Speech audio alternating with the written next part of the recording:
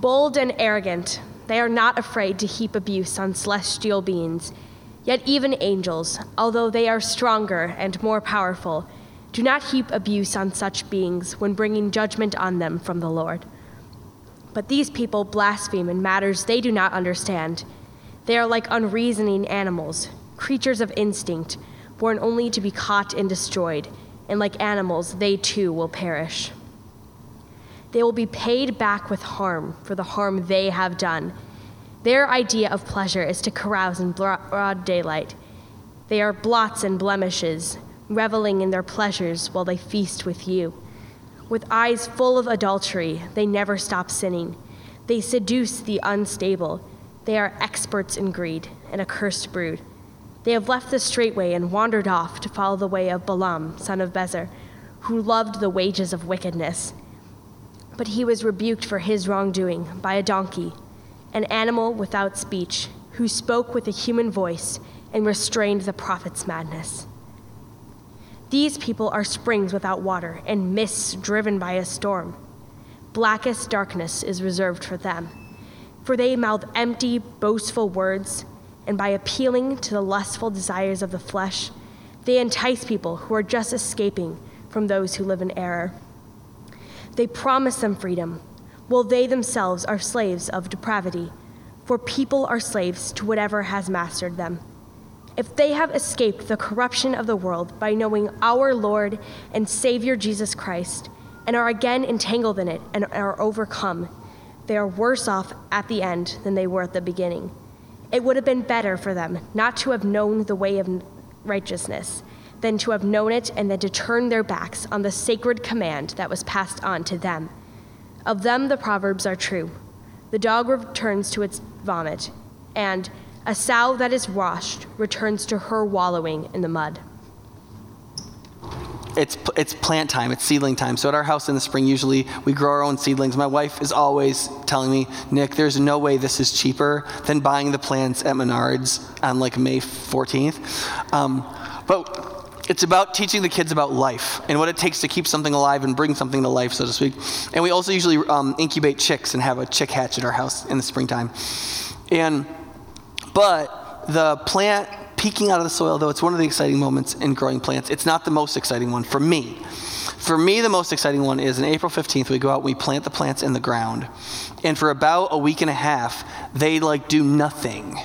They just sit there just like you put them there, and there's no difference. It feels like they will never grow and never produce any fruit. And then one day, they just start growing like crazy. And it feels like it's overnight. And after a week of looking at them and them doing nothing, and then one day you walk out, they're just bigger. It's such a cool feeling, because what's happened is when you put them in the ground, it's kind of traumatic and the roots are all kind of bound up. And when you put them in the ground, they start rooting first. Nothing happens to the top of the plant.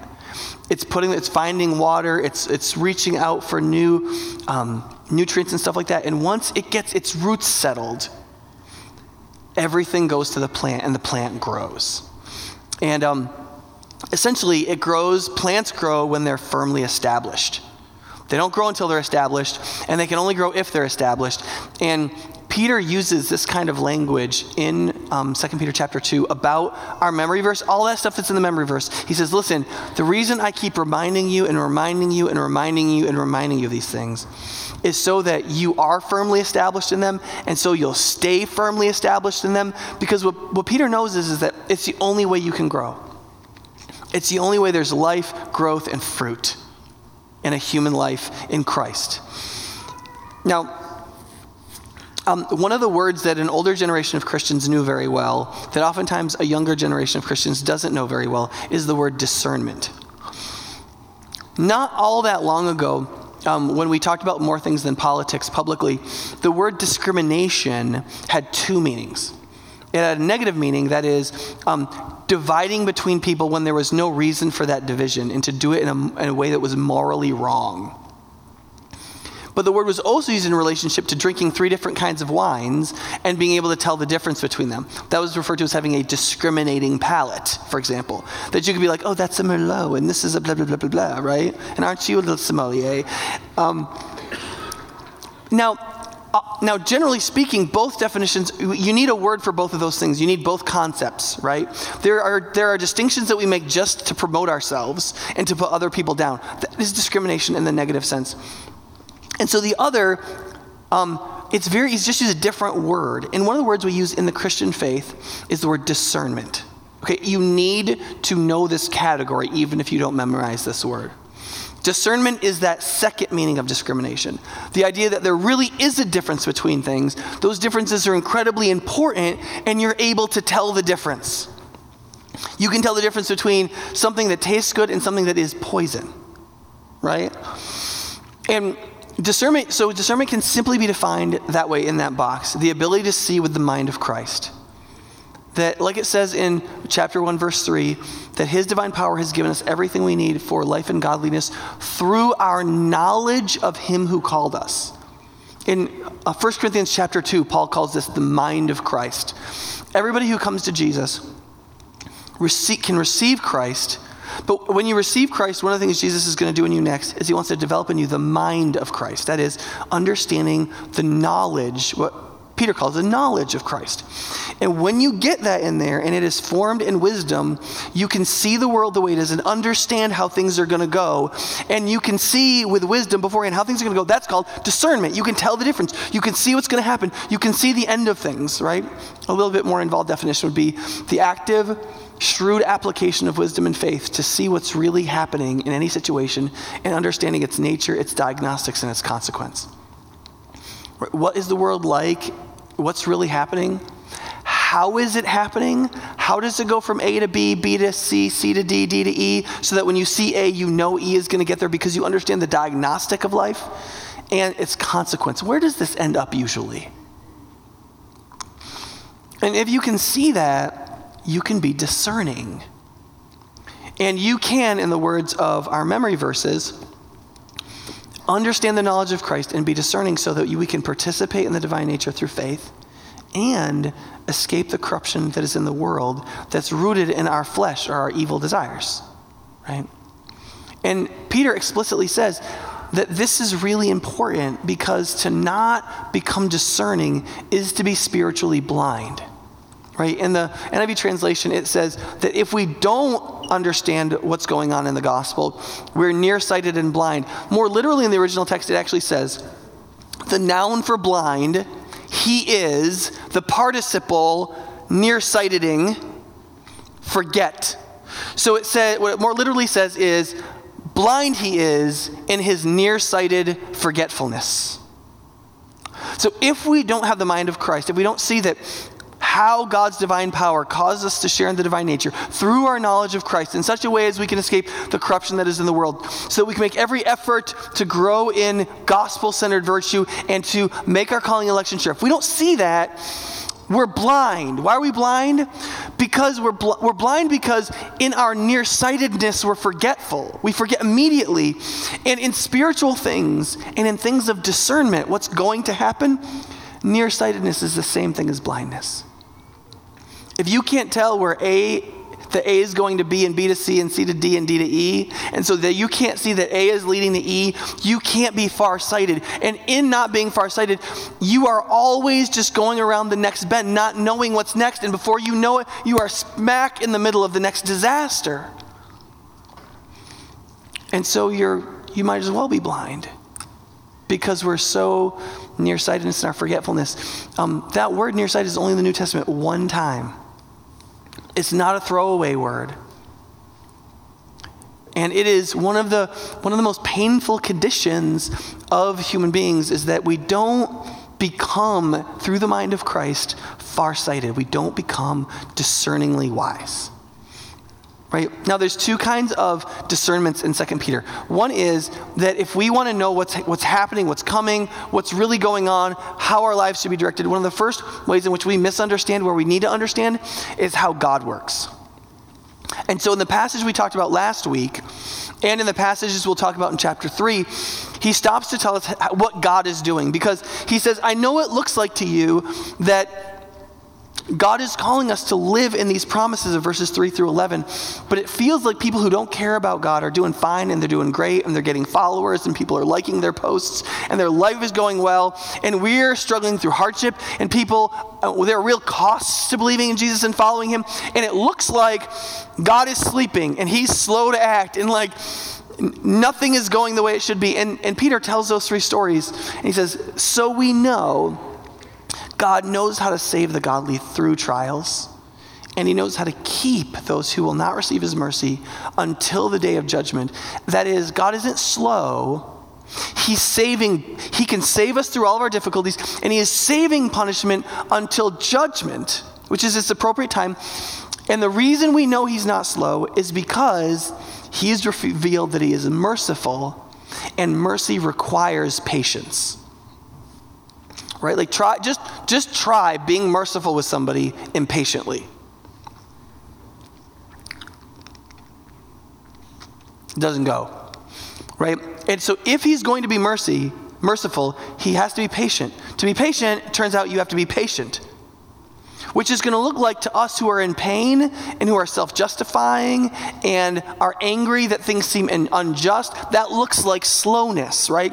And so Peter says the first thing you have to be able to discern is how God works. He doesn't work like us. He works like he works. And the sooner we realize how God works, the sooner we'll be able to see why life is the way it is and what faith looks like, right?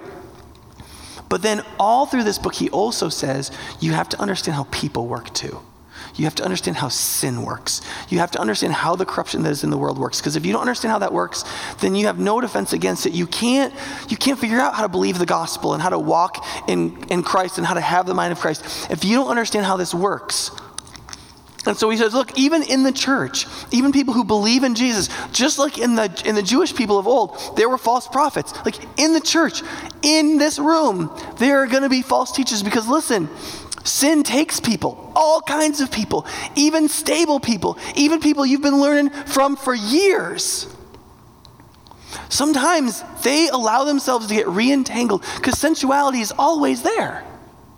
Like I've never talked to a Christian who they became a believer, they grew in faith, they had the mind of Christ, they were strong in discipleship, and part of what was strong in discipleship is their instinct to eat just didn't want trans fats anymore. Like you walked into the kitchen and there was like chocolate ice cream with caramel and whatever, and their instinct to eat was now so like completely in line with Jesus. It was like, we don't want that. We don't want that. You see that kale? That's what we want. That's what we want. Now, to a certain extent, of course, you can train your taste buds, and you don't drink soda for long enough and you're drinking and it kind of tastes dirty when it was like your lifeblood. And like, there's certain things that you can train your body, but for the most part, what happens is not all your instincts go away. What happens is your instincts are under the authority of the mind of Christ, of your character, of virtue, and they still do what they do. It's still fun to step into a shower that's warm and feel that on your senses and enjoy it. You're still going to drink wine or eat ice cream and be like, that tastes good. But virtue says this much and no more, this way and not that way, this. And the two are in union with each other. But this is always trying to get out of whack again. And so somebody who has grown in faith, has the mind of Christ, has virtue, this is always still trying to get control again.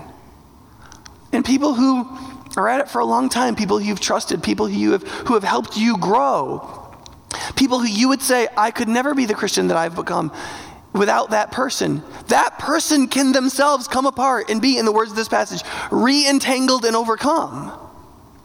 And if we don't understand the way human beings work, it doesn't work. So we're going to focus on the second one today. But for both last week and this week and next week and the week after, one of the truths that we need to understand as a new generation of Christians is that there is no godliness without discernment. Without the ability to discriminate rightly, to tell things that are different apart, to see what's good and what's evil, and to be able to tell the difference between them. Right? In fact, in some translations in the book of Leviticus, when God says, you have to be holy because I'm holy, he says you must discriminate between good and evil, which what that word means is discern. You have to be able to tell the difference. What's going to kill you and what's going to make you strong. what's wrong and what's right, what's foolish and what's wise, what's honest and what's a lie, what's beautiful and what's ugly. You have to be able to tell the difference. And you have to be able to tell the difference in yourself, and you have to be able to tell the difference in people who want to lead and teach you, right? And so there's two things. One is we have to discern what vanity and sensuality does in human beings, especially to people who want to lead us. And secondly, we have to discern the realities of human vulnerability. One of the most dangerous things for a human being is not to understand in which ways you are vulnerable and in which ways you aren't. Right? So the first is discerning from the signals of vanity and sensuality. So the verse that was skipped in the reading is, so the passage before this ends with, therefore it tells the three stories of God saving certain people out of situations and him condemning others. And he says, because of these, therefore we know God is able to save the godly through trials and to hold the wicked for punishment until the day of judgment, right? And then it says, this one, verse 10, this is especially true of those who follow the corrupt desires of the flesh and despise authority. So that's the transition. He says, this is how God works. But let me tell you something about people and the actions of corruption that are particularly damnable, but that you also need to discern so that you can be free of them. And the two deadest giveaways is somebody who is given to sensuality and vanity, and somebody who despises authority. And the first one he's going to pay attention to is despising authority. Now, I know this is a little touchy because right now we're in a cultural atmosphere in which there is a view that's on the ascendancy that you can't just sit around. You have to get out there and fight and speak against authority, and you might have to not just protest, you might have to riot. You shouldn't listen to people. Parents don't have inherent authority over their kids. You have to earn your authority over your children. There's an extraordinary misunderstanding and unchristian understanding of how we're meant to interact with authority. Authority is a common grace. Authority is a fundamental part of reality. And one of the things that Peter is saying here is that one of the deadest giveaways that somebody who wants to lead you is not just damnable, but particularly damnable, especially damnable, is that they despise the right authority. That's really important to recognize, and that's not taught in our cultural moment. It's not part of the secular mentality of the moment. In fact, this is the way he explains it. He says, listen, even angels, now the difference between angels and demons, there's just one main difference between angels and demons. Angels understand the right authority of the universe and demons don't. That's basically the difference. And he said, even when angels go out and execute God's judgment against celestial beings, that is devils or demons, they don't talk smack. They're not arrogant. They don't boast. They just show up and they deliver. In the book of Jude, which is very similar to 2 Peter, Jude is making the same point, and he says, there was a moment in celestial history where after Moses had died, the archangel Michael was disputing with Satan himself over Moses' physical body. And he said, and in that moment, the most powerful of the angels did not say anything beyond, Satan, the Lord rebukes you. That is, you don't have the authority to take Moses' body. I am taking Moses' body. Step away. That's it. Now listen, I imagine that there was trash talking that occurred to the celestial intelligence of the archangel Michael. I suspect that there was some swagger he would have liked to show or so on, but he didn't. Because he was a being under authority. And though Satan deserved anything he could have given him, he gave him nothing. And the reason for that is because condemnation is God's, not even his. The archangel Michael is capable of delivering condemnation. He's never sinned. He's not subject to our own depravity. He's not given to unrighteous vengeance. None of those things are true about him that are true about us, which is why we can't do it. But in addition to that, He had no authority to do it. Judgment belongs to the Lord, not to us and not to angels, not even the highest archangel, even when he's dealing with the most blameworthy demon. And so both Jude and Peter make this point. If that is how angels behave in relationship to authority, how should you behave? And what does it tell you when somebody doesn't behave that way in relationship to right authority?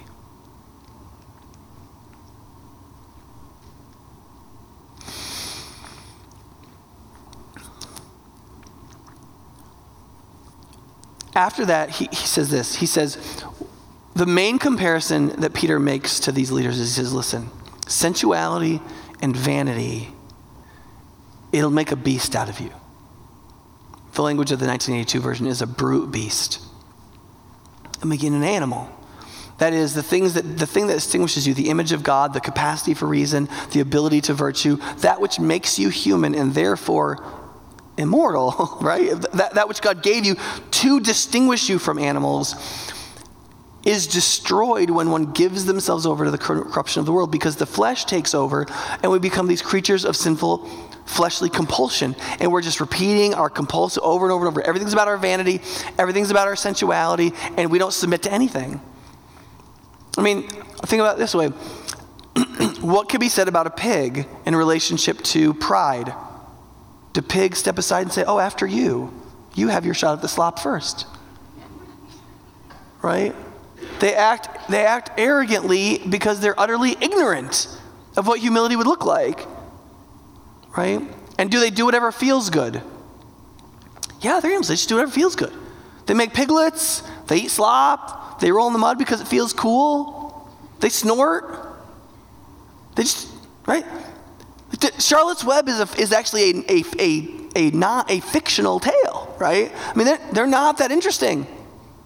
And it's because they are brute beasts. And the text says that there's a certain kind of creature that though they share certain physiological similarities to us, including instincts and desires, they're fundamentally different because their moral status is that they are created and destroyed. That's it. They come into creation and they're destroyed. They exist for an end and they have a purpose, but it's not one in which they are humble, virtuous, and connected to reasonable and moral authority in the structures of the universe. All of which is supposed to be true of humans. And therefore the indicators of sensuality and pride and rejection of authority are all indicators that sensuality and vanity possesses the soul of the person who behaves this way, including pretending he knows all kinds of things about celestial stuff he knows nothing about, or acts vainly and expects that their authority is for some other purpose as well, to enrich themselves. Remember, they're not just, because he says they are in your church and their eyes are full of adultery, right? They're always seducing who? The unstable, right? Because every church is full of some people that are easy marks, right? And that's who they focus on. And that's not it, though. They're also experts in, remember? And they're experts in greed. Do you remember Lloyd's list from 3 weeks ago? Greed, pride, lust. They're there. And you see, here's the thing. Now you might be like, well, Nick, that's really simple. In some ways it's simple. In other ways, you have to grow more sophisticated in seeing the marks of it. But here's the thing. Once you know that human beings are very predictable, once you know that sin is really predictable, once you know that we're all pretty much given to the same kinds of stuff, and once you know to look for vanity and sensuality and a misuse of authority and a rejection of authority, and once you realize that those are particularly damnable things, then when you spot them in people and when you spot them having control over people, you know, you're like, oh, warning, warning, warning. That is not the person that I'm supposed to be submitting to. That's not the person who should be teaching me about the knowledge of Christ. That's not the person that I should be looking to help me know Christ. You understand? Because sensuality will always make beasts out of us. He says that they're just like creatures. He calls them an accursed brood, which is a word we use for snakes. And then he says the most poignant biblical passage describing them is to say, remember Balaam, who was a prophet, but in his madness was beating his mule to death because it didn't do what he wanted. And the dumb beast, God gave him the ability to talk to the prophet to restrain his bestial madness. Right? And becoming beasts through the corruption of the world as the flesh takes over all of what we are, that rejects God's authority and ultimately enters under his punishment, is literally the definition of damnation. To where there's nothing left to us of the image of God. Only the flesh has become everything. All of our being is a swirling around of repeated compulsions, and it receives the right condemnation of God at the day of judgment. That's what damnation is. It is us becoming beasts. But we were meant to be so much more than that. And being able to discern is one of the most important things, which includes one more thing in relationship, not just to their vanity, but when they appeal to us, they'll appeal to our vanity. So he says this, they mouth empty, boastful words, and by appealing to the lustful desires of sinful human nature, they entice people who are just escaping from error. They promise freedom while they themselves are slaves to depravity. So let me give you a really subtle example of this that I've probably done, okay? Because honestly, if you go to this church, who are you supposed to be making sure doesn't become this person that you need to make sure you stop following them if they become this person? Me. Right? I'm telling you this so that if I become this person, you will stop following me. Here's one. Listen, guys. When you got married, you thought that you and your wife were going to make love more. And part of the reason you don't is for these 7 reasons. And if you learn to cherish her in these 7 ways, you're going to find her attitude towards you is very different.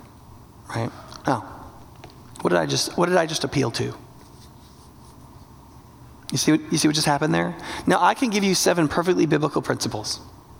Perfectly biblical principles.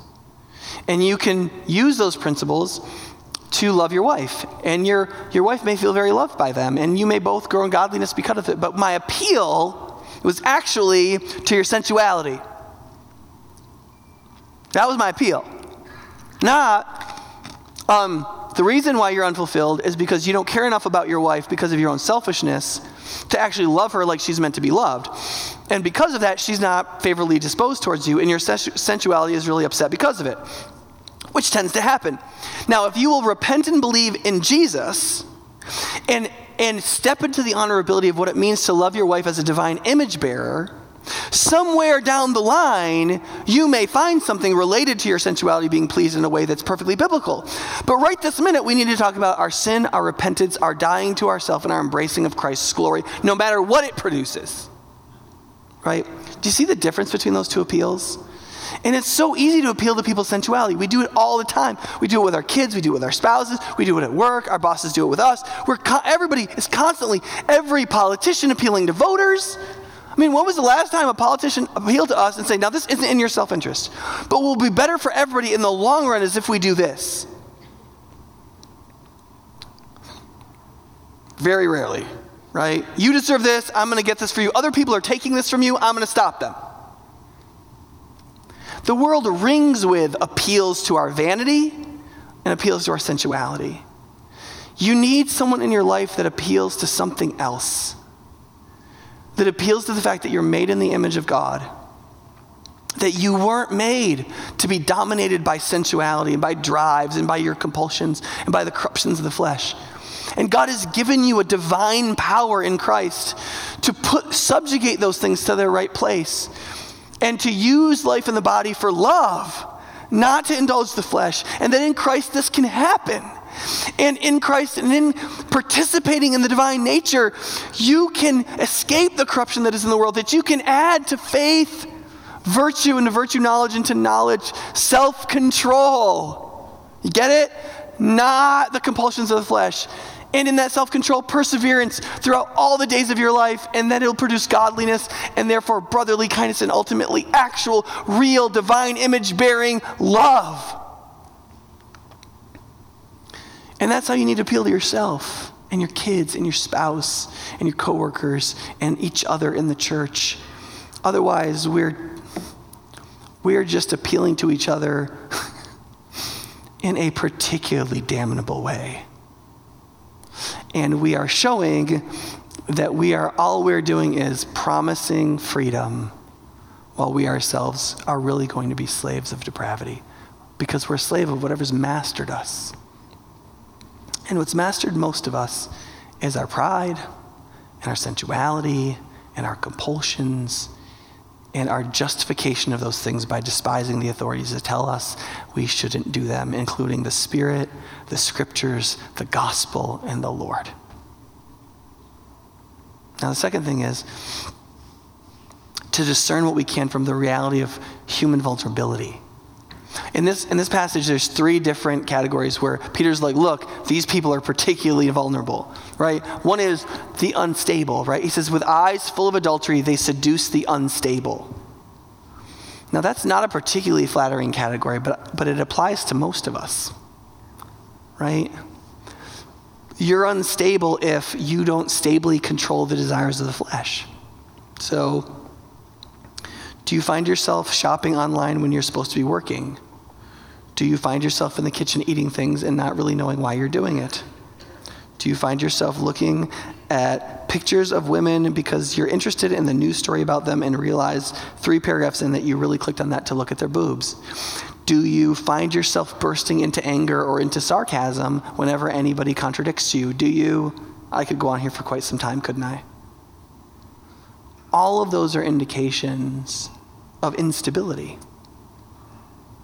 There's some of you in this room that you can tell by your bank account, by who you've dated, by who your friends are, that something is off, right? Your friends call you a loser magnet behind your back.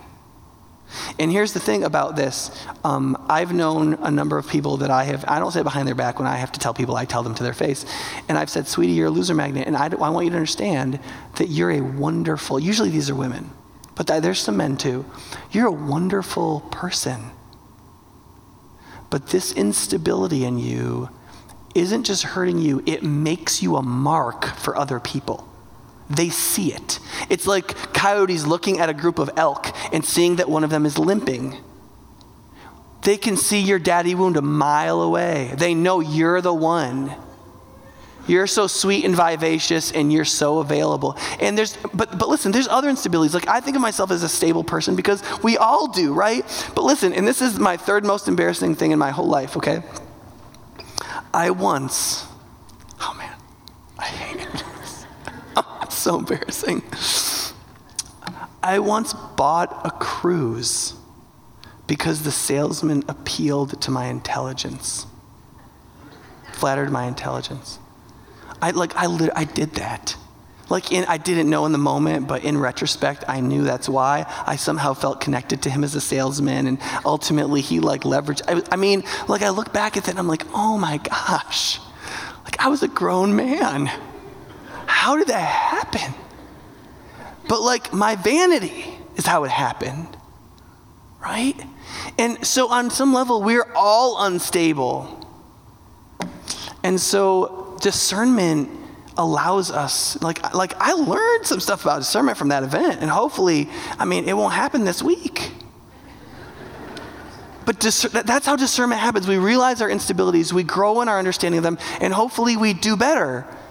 And Christ begins to form a new way of functioning. We begin to see things we didn't see before. The second group is people just escaping, right? So he says there are a certain group of people that are just escaping those who live in error. That is people who are just believing in Jesus. They hear the gospel, they hear about God's divine power to transform their lives, they hear about what Christ has done, they hear something about the knowledge of Christ, and they're like, yes, yeah, I want that. That's right, I believe. But they're still really vulnerable because they don't really know what that means. Right? And so then these guys come along and they promise freedom and they appeal to their sensuality, but they wrap it in theological language. And these folks, they're just not discerning enough to know yet. And who wants to die?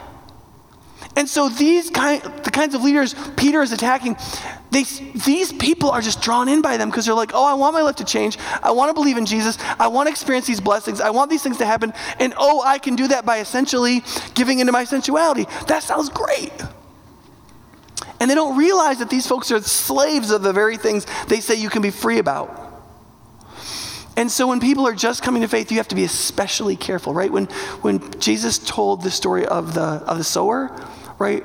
There's the seeds that got eaten up right away. That is, people never were even able to believe, right? But there's the seeds that were shallow and they grew up and quick died.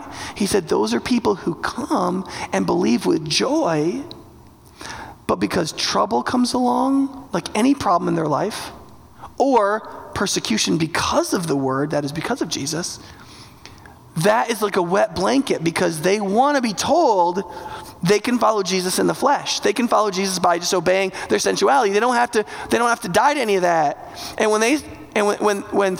when pressure comes, when hurt and difficulty, where obedience begins to enter in, and where you begin to experience the authority of God and believing in the authority of God, that you can walk through something and that God can save the godly through trials, but he can maintain or hold the ungodly for punishment until the day of judgment. When you begin to believe that because of how God functions, because he's mercifully patient, not slow, that is a scandal to the just believing. And many of them just go, you know what? I'm going to follow that guy. And there's always many false teachers that are willing to say, hey, listen, let me appeal to your flesh, and I'll tell you how we can do this. You're a good person. You don't have to do that stuff. Those are religious, but they're all legalists. You don't listen to them. They're just so negative. They're always talking about negative things. Right? Oops. And then lastly, he says that, and at this point he gets ambiguous, whether he's talking about all the Christians or these false teachers. And he says, they, having escaped the corruption of the world through a knowledge of Christ. And here's something you would know, unless you got to study it this week. In the Greek language, there is the word to know, gnosko. But you can also put a preposition on the front of it, epi, which means not just knowledge, but like full, complete knowledge. And that's the word Peter uses. He says those who have escaped through the epigenosis, the full or complete knowledge of Christ. But if they are enticed, that is, and then entangled and ultimately overcome because of that entangling, they're in a worse position than if they'd never heard about Jesus in the first place. Now, I'm not going to get into whether or not you can lose your salvation. Are these people really saved and all of that right now, okay? This is the second best verse in the whole Bible that you can lose your salvation, in case you're ever having that argument and you want to play that side. Here's the point. On one level, none of us can ever know in God's secret knowledge who's really, really, really, really, really saved. All we can know is pastorally, functionally, do people look saved? Do we feel saved? Do we appear saved? Right? And are we invulnerable if we are? And what this passage is saying is that you can feel like you really know God, that you have the mind of Christ, that your heart is full of Jesus, that you're really in the faith, and yet if you allow sensuality and vanity, and in it a rejection of right authorities, to creep back in and begin to re-entangle you, and if that entanglement comes to fruition and ultimately overcomes you, you aren't saved. And the damnability of that is much greater than if you would have been ignorant. And so therefore, for the teachers that do that, or for those of us who might allow ourselves to be re-entangled and then overcome, we need to be discerning about our own vulnerability. There is no one who is functionally invulnerable. And if we understand what Jesus teaches, because in John 10 he still says, right, I don't lose sheep that are mine. I don't lose sheep that are mine. The Bible says at the same time, you can have a sense of assurance in Christ and be discerning about a realistic vulnerability that we all possess. And that those can happen at the same time. There's never going to be not enough of Jesus for you to be kept. There's always going to be enough of Jesus for you to be kept. There couldn't be anyone in the history of the world that is entangled and overcome and taken away from Jesus, that there was not enough Jesus help for them to be kept. That can't be true. Jesus explicitly says, listen, I'm a shepherd, I'm a good one, I don't lose sheep. Wolves don't mess with me, right? He says that, and yet here it says, listen, you need to understand that you can believe you have the epigenosis of Christ, the full and complete knowledge of Christ. But if you allow sensuality to entangle and overcome you, you will die. You will be exceptionally damnable. And your place will be much worse than if you had just been ignorant all along. And because of that, you and I need to be discerning about human vulnerability and the ways in which we're vulnerable. And your greatest vulnerability, spiritually speaking, is temptation. A temptation to your sensuality and the flesh, which is usually going to be an appeal to either pride, vanity, or sensuality, indulgence. And wrapped up in that is to take away the thing that could save you, which is the law. Because when that sneaky appeal of sensuality comes in, that flatters you and appeals to your sensuality, you're going to remember that God said you can't do that. Right? You're going to be like, oh, but my husband isn't adoring me, or my wife doesn't treat me very well, and this is kind of a dead-end job, and I deserve to be happy, and I'm going to do this. And with this thing, you're going to remember God was like, yeah, you're not allowed to do that. No, you promised. You did this. You said, this is what nobility looks like. You can't do that. Which means despising authority is always wrapped up in the vanity and the sensuality. And when that happens, you and I have to know, be schooled in, be discerning about our vulnerabilities. Because listen, if we're in that moment nearsighted, we're blind. Sometimes this is true in a lot of New Testament passages, that the thing that really brings home the truth of the passage is actually the passing Old Testament quotation. And a lot of you may not have read the story of Balaam. If you haven't, go to Numbers 22 this afternoon and read it. It's only like 3 chapters. And the Israelites are coming into the promised land and they're passing Moab. Now, Moab is a nation that is essentially relatives of the Jews. They're not a group of people that the Jews are supposed to conquer or fight with. And so the Jews are like, hey, can we pass through your land? And you're not really supposed to let armies pass through your land because they're notoriously for doing terrible things to your land. They spy it out and they steal your food and they drink your water. And they bring cattle diseases through it, all this kind of stuff. You can read about this in the history of the Crusades. When the Western European armies were going through Germany, for example, to get to Byzantium, like, they would try to buy food, and if you didn't sell them what they wanted, they'd raid your countryside, and they killed Jews, and they did all kinds of crazy stuff. Right? There's a lot of reasonability of like not wanting a whole nation of people to go through your land. But it's also unneighborly. And these people were in the desert, and what they needed was some food and water, and in Moab was under that responsibility. So Balak, their king, knew of a prophet named Balaam, who was like the Old Testament's second Melchizedek, if you know who he is. Like, not part of God's chosen people, but literally a priest of God Most High. When we find Balaam, he is greater than Melchizedek in the sense that he is known to be able to speak a curse over people, a nation of people, and they'll be cursed. And if he speaks a blessing over a nation of people, they'll be blessed. Because he hears from God Most High, the real God, what nations he's blessing, what nations he's cursing. Balaam can speak them, they come true because he's in line with God's will. He is the most powerful spiritual person anybody knows about, and it's because he knows the real God. And so Balak sends an emissary to them with some money, and they come to Balaam and they say, listen, we want you to curse this nation Israel, because we know the people you curse are cursed, and the people you bless are blessed. Will you do it? And he says, well, I can only say what God tells me to say, let me ask. So he goes and he asks God, and it says that God says to him, these are my people, and I have determined that they would be blessed, that they are going to be blessed. So Balaam goes back and he says, listen, guys, I talked to God about this, and he says that these people are blessed, and I can't say anything evil about them, so I'm sorry, but this isn't going to work. And so they go home, and Balak hears that, and he says, okay. So then he gets his really fashionable people. He gets his connected politicians and his pretty women and stuff, and he gets a whole bunch more money, and he sends them. And they go to Balaam, and they say, listen, we need you to curse these people. And Balaam says, listen, you could give me a palace made of gold full of silver, and I couldn't curse these people unless God told me to. Right? Sounds good so far? And then he says this, but let me go ask him. To which 18th century preacher Charles Simeon said, say what? He said it in very Cambridge British English, but basically say what? I'm sorry, God said, these people are my people, I have determined to bless them. You say this really nice spiritual thing, look, I can't say anything against him even if you give me all the gold in the world, and then you go, but let me go ask him? And so he does. And God says to him, well, listen, if you need to come and ask me again, if they've come again with really fashionable people, maybe you should go with them. And so he goes with them, and as he's riding along on his donkey, God sends an angel with a drawn sword to kill him. Okay? And the donkey can see the angel, but Balaam can't. And so he tries to get off the path because you want to get away from somebody with a sword, right? And Balaam's like, stupid donkey. And he's hitting it with a stick. And they finally get to this place where there's 2 vineyard walls right up to the wall, right? And the donkey tries to get around the angel and crushes his foot against the wall. And that's his foot, and that hurts. And so he goes ballistic. That is, he goes bestial on this animal and is beating him savagely like he's an animal, right?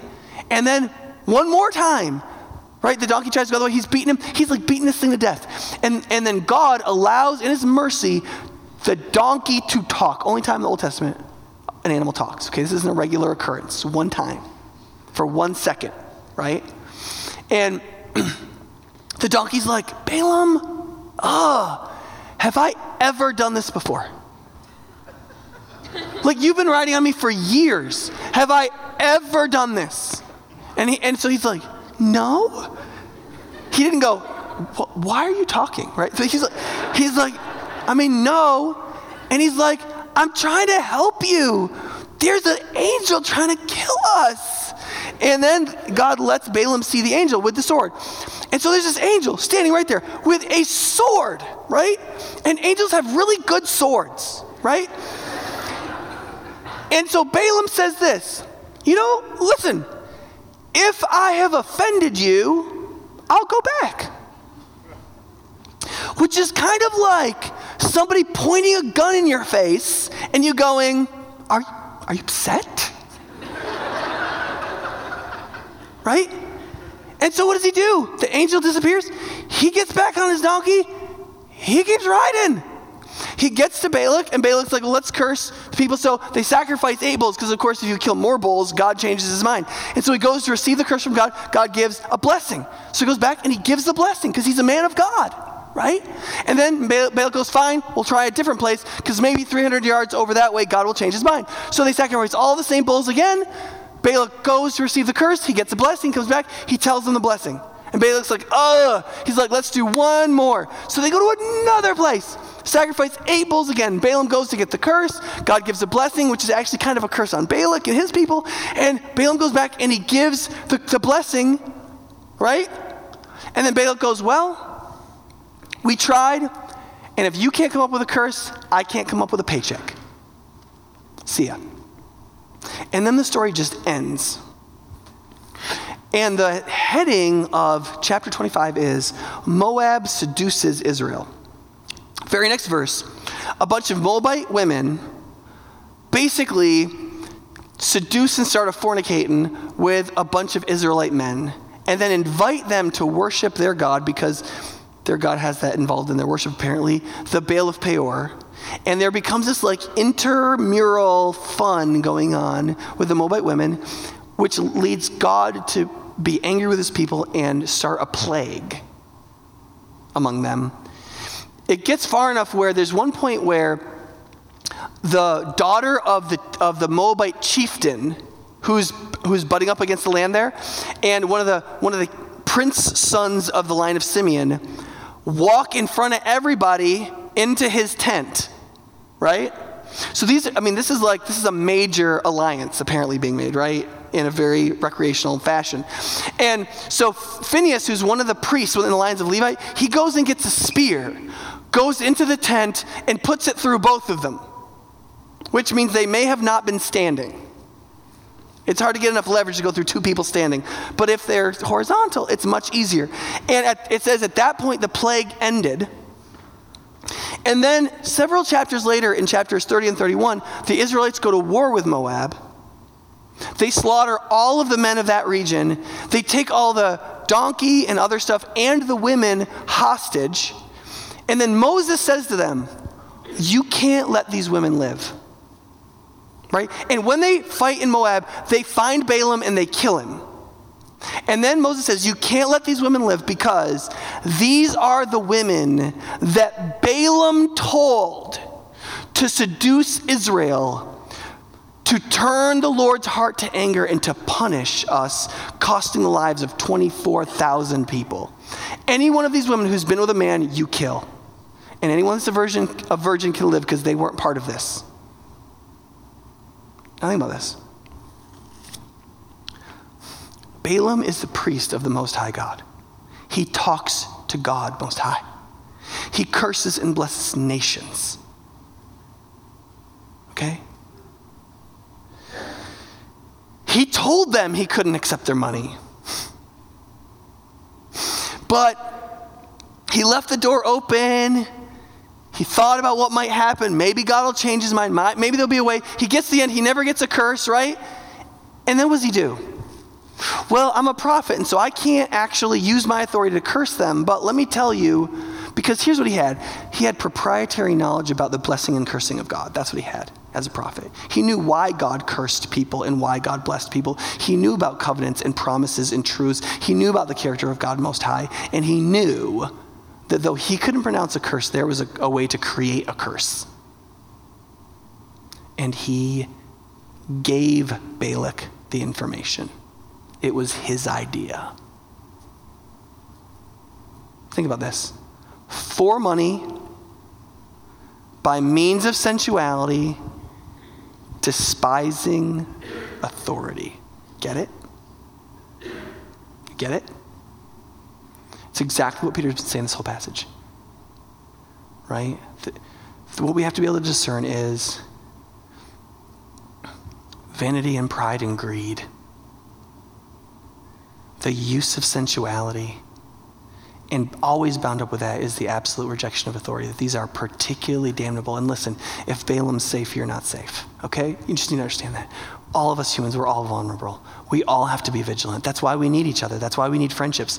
That's why we need spiritual friendships. That's why we need small groups. That's why we need sermons. That's why we come together and worship. That's why we read the Bible. That's why we remind ourselves of the gospel. That's why we discern what leaders we should learn from and which leaders we should not learn from. That's why we learn about God's ways, so that we know that he's merciful and therefore patient and not slow. So we're not enticed because we're unstable, so that we're not stolen when we're just coming out of error, and so that even if we think we're secure because we have the epigenosis of Christ himself, that we don't realize that if we are not vigilant in discernment, everybody can be re-entangled and overcome, and their fate can be worse than if they'd never known in the first place.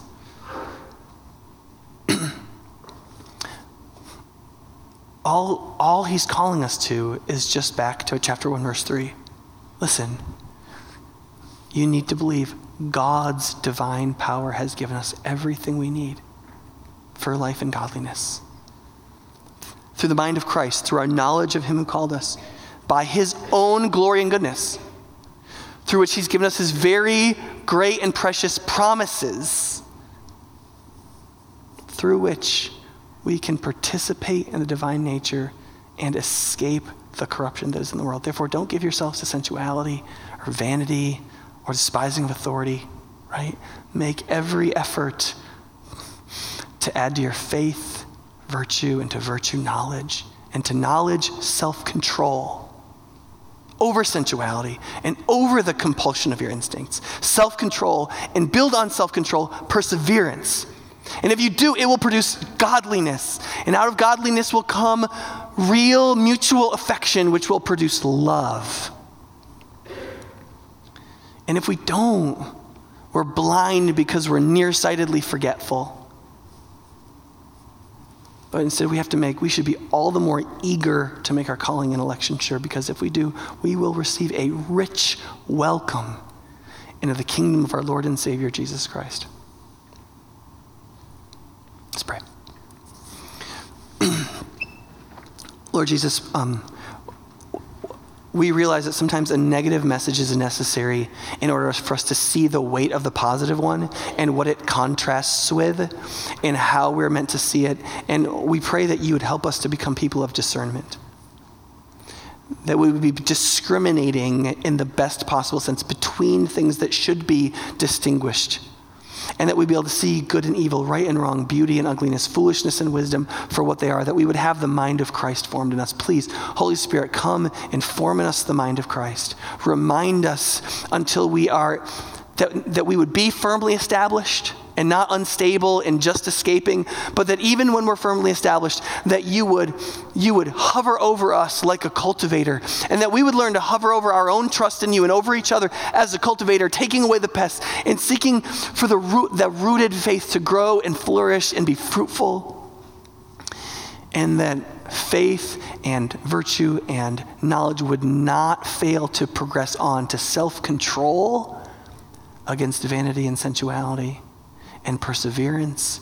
And we pray, Father, that bound up in that would be an increased submission to your true and right authority and all true and right authorities in our life, so that whenever we do have to protest or whenever we do need to speak truth to power, we do it with the boldness of the truth, with the utter respect necessary of one who rightly understands how you see authority.